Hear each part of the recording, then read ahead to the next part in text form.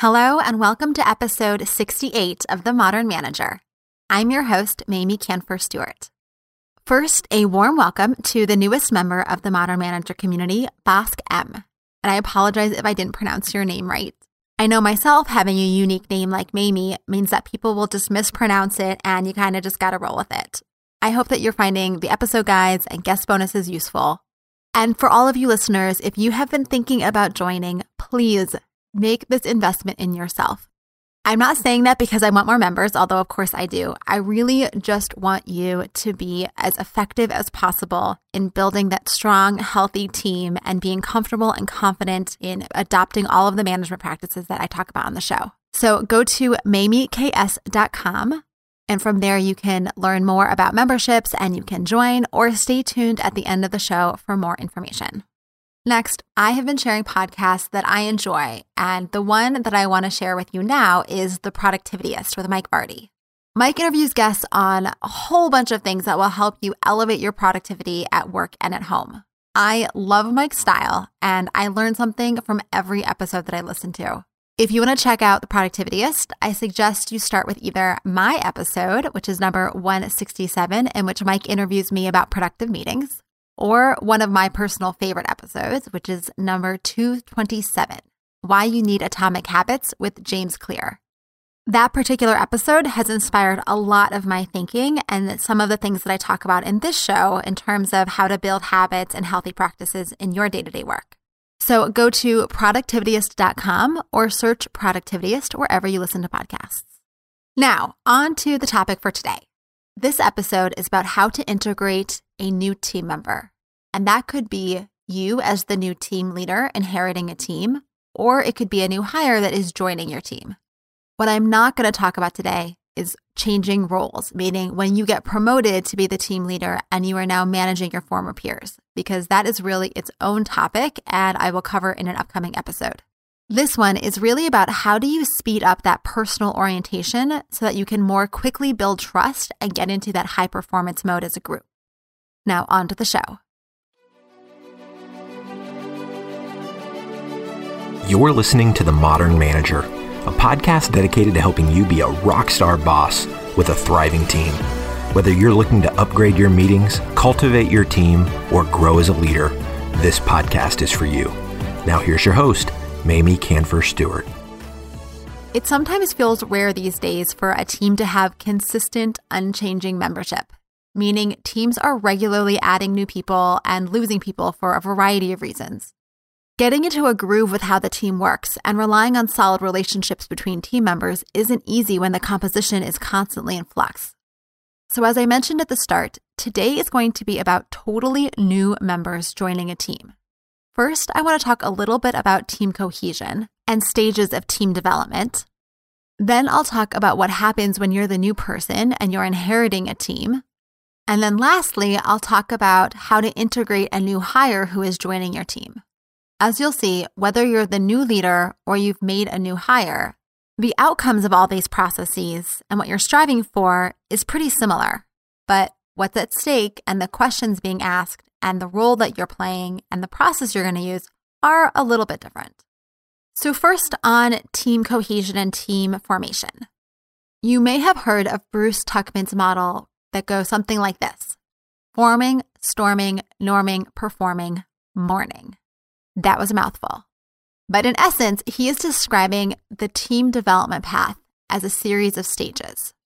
First comes forming, when a brand new group of people is coming together and they are initially just trying to figure out and get a sense of who everyone is and what you're going to do together.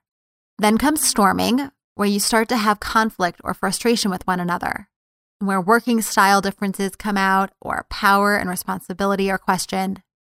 Then comes norming, where you figure out more explicit ways of working together, or you figured out how to resolve differences and manage conflict productively. Then you move into performing, where the team is running really well and leveraging each other's unique strengths. And then finally, when a team member leaves or the team is disbanded, you move into mourning, where it's maybe emotionally hard to work without someone or to let go of what the team used to be.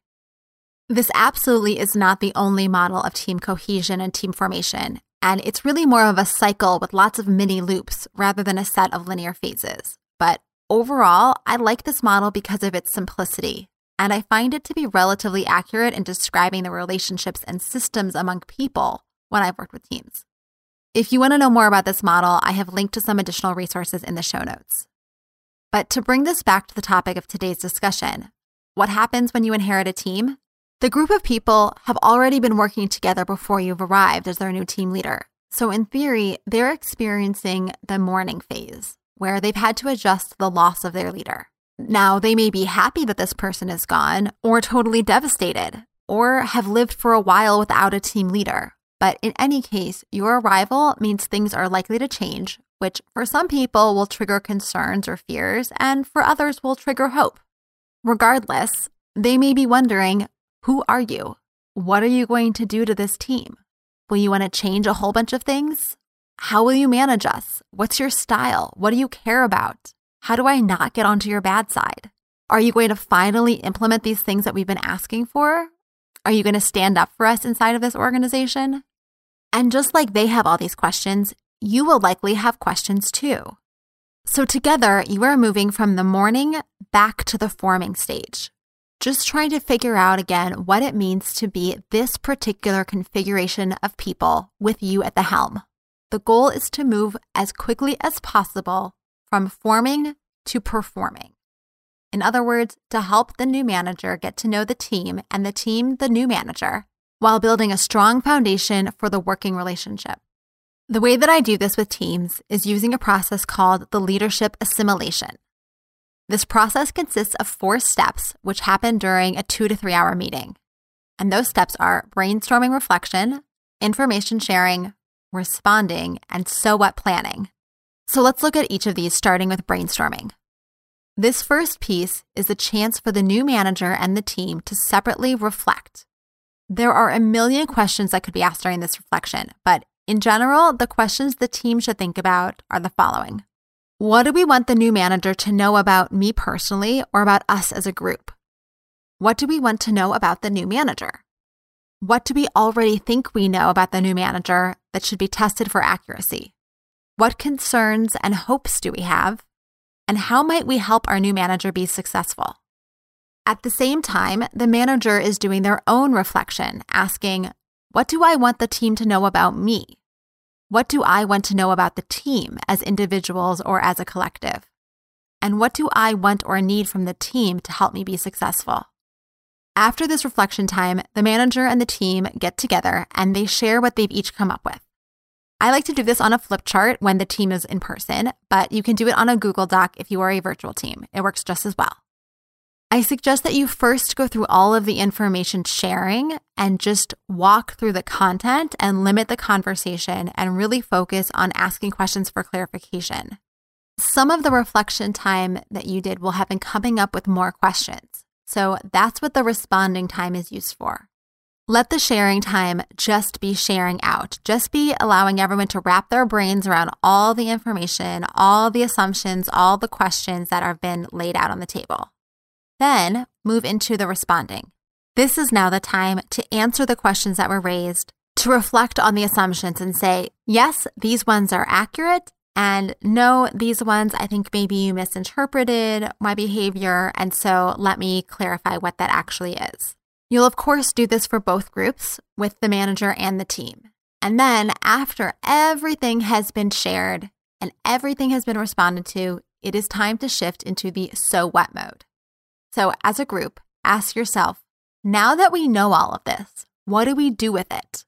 If there are questions that are still unanswered, you may want to plan some additional conversations. Or maybe there are some norms that you want to immediately adopt. Or maybe you want to organize a sub-team to work on a specific topic that came up. Or maybe it's enough to simply say, great, now that we know more about each other, we will be able to work more effectively together.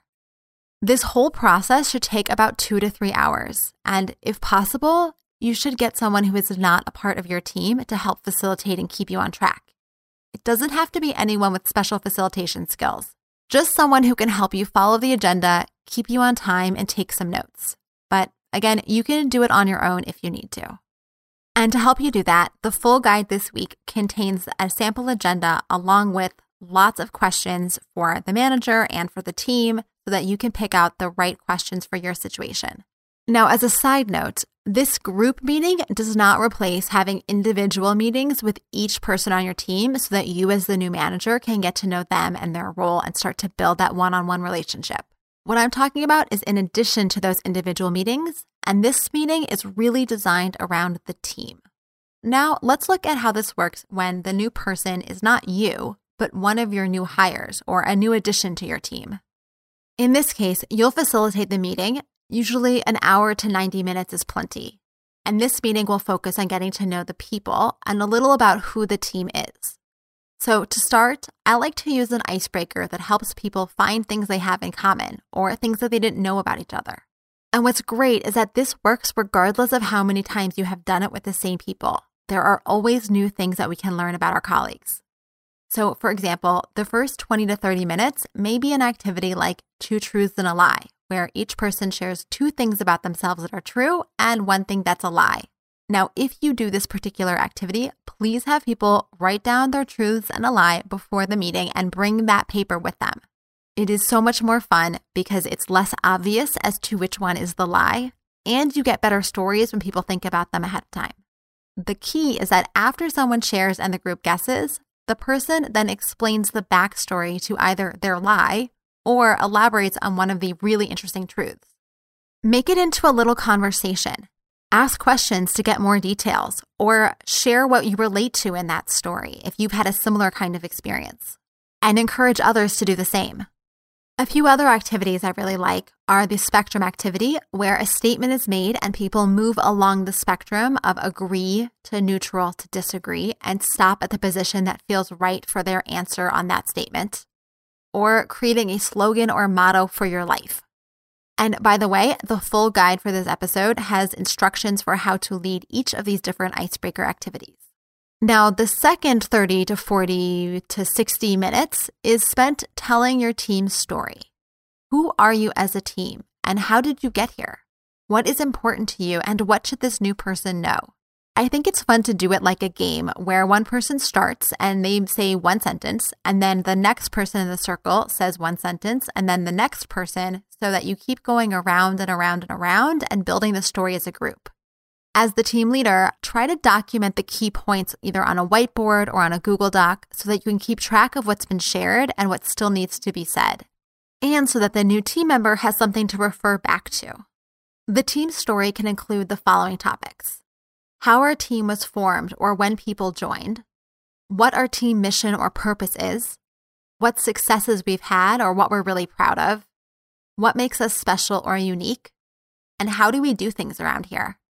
And of course, feel free to include any other questions that you feel are important for your team. If it's helpful to use the questions as prompts, that is totally fine. The point is that it should be a group telling, not one person going through a laundry list of information. And it should be interactive in that the new person can ask questions as you go along. This activity can be really fun, and if there's time, you could also do it as part of your new leader assimilation and have the team itself tell you their story. So to recap, when the composition of a team changes, the group will experience some sort of interruption to its dynamic. This interruption is not by default a bad thing, but any interruption is a time of uncertainty and potentially heightened emotions. And of course, always a time of change. So it's important to be sensitive to the situation, to the fears and hopes of having lost a leader and gained a new one, to the fears and hopes of having a new team member join, and how this may impact a close-knit team or create new expectations around responsibilities and workload. The more you can put everything on the table up front, in both a group setting and through individual meetings, the smoother the transition will be. The mini guide for today's episode is the list of questions for reflection for a leader assimilation, and it is available at mamieks.com/miniguides. To get the full guide to today's episode, which has the instructions for the icebreakers and the story building activity, plus sample agendas for each meeting, become a member of the Modern Manager community. Go to mamieks.com/join. That's MAM as in monkey, IEK as in kangaroo, S as in south.com/join. And for $15 a month, you can get the episode guides and guest bonuses to help you implement the learnings from each episode.